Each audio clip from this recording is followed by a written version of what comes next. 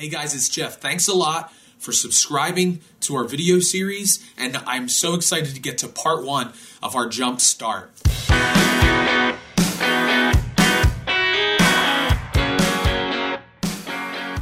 Every time we enter a new year, it causes me to reflect on the highs and lows of the previous year. The purpose is to see what lessons can be learned and then applied in the coming year, but also to look for any markers or patterns that could possibly give me insight into the trajectory of my life. For me, a time of introspection and reflection is always a good thing.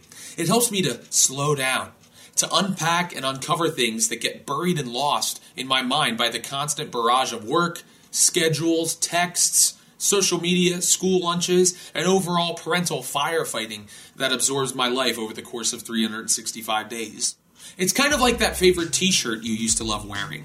It doesn't take much time until it's made its way to the bottom of the drawer, never to be heard from or seen again. But one thing I have noticed is that when we humans reminisce, we do one of two things. Either we refuse to acknowledge our past because some of it has been marked by hurt or failure, or we look back on past events with such fondness that we think we could never reclaim that great feeling or experience going forward. It's important that we take a more measured approach when we are reflecting on our past. My challenge in this new year is to discover how I can make each past life experience, good or bad, have its best work for me in the here and now. What do I mean by that? Think about it like this. What I may look back on and see as a failure may have actually benefited me in one way or another, and it's my job to figure out how. The key is to look back with the right frame of mind and the right pair of glasses. Now, if you've read any of my previous blog posts or listened to my podcast, you may be familiar with the roundabout way I ended up in real estate. If you're not, then I recommend you read the blog titled Why I Decided to Leave a Steady Paycheck. It's also the first episode of the podcast, so you can go back and listen to that.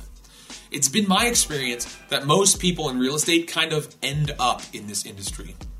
Most people don't go to college to become a real estate professional.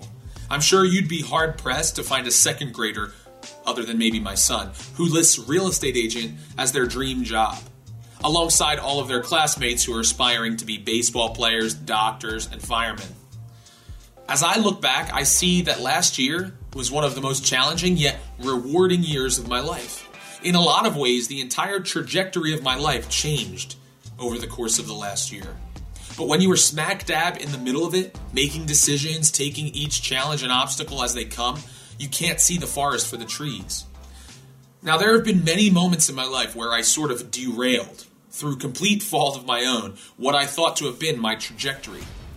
But by looking back on those failures and choosing not to ignore them, I'm able to see a pattern of growth that has led me to the precipice of this new year. For the longest time, I tried to rewrite my story, ashamed because things had gone awry by my own hand. But I now realize that every experience has been the crucible in which my character has been forged. My unique outlook and perspective on life are the direct result of those past experiences. So like it or not, they have made me into the man I am today. Now, don't get me wrong, they do not define me. On the contrary, they drive me to be better. Let me say that again. My past experiences, failures, and hurts do not define me, but they drive me to be a better version of myself. The very fact that I am where I am today proves that those experiences did not get the best of me. Because in those failures, there was always something to be learned, whether or not I wanted to admit it at the time. For many people, it isn't their own mistakes that dog them and kick them when they are down. It's the wrongs done to them rather than by them. Sadly, there are many who have grown up in difficult environments, and in one way or another, they allow that to determine their path. Some have had alcoholic fathers, and even though they were deeply hurt by this, they continue the legacy that was passed down to them by following it in their father's inebriated and unsteady footsteps. Others choose to renounce that lifestyle, the one that they were exposed to, in exchange for something better. No matter which side of this equation you fall on, no matter how many false starts you've had in your career, in your relationships, there's always hope. When you look back on last year, what do you see? How about 2010 or 2001? Or if you're old enough, the 90s or the 80s? Do you see something that's still negatively affecting your present life? A lost job, perhaps. For me, I lost 3 jobs because of my own mistakes. Or perhaps it's a failed marriage. Maybe you see the good old days and fear that you peaked too soon. Whatever you see, it cannot define you and it cannot defeat you. It's in the past. What you can do is decide to find a way to make those experiences work for you rather than against you. How can you redeem that time? I, for one, am trying everything I can. I went to broadcasting school because I thought I wanted to be in radio. Well, almost $10,000 later and 7 years of doing a radio show without making a dime could easily have soured me on the idea. But instead, I've been reminded that this happened for a reason. And it's my job to use the things that I've learned to go further. That's one of the reasons I launched the Real Person, Real Needs podcast. I still have aspirations of acting and singing professionally, as I regularly document in the podcast and in blog posts. And someday, I hope to accomplish that. But those thoughts lay dormant for a long time.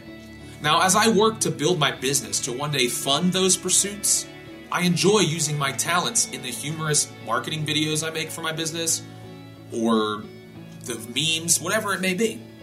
The point is, there's always a way to redeem your past. You just have to be willing to look back and choose to see the silver linings in those tough times. I hope you take a moment to ask God to show you how the many ups and downs of life you've experienced and the scars and bruises you've endured as a result can be used to do the most good in the here and now.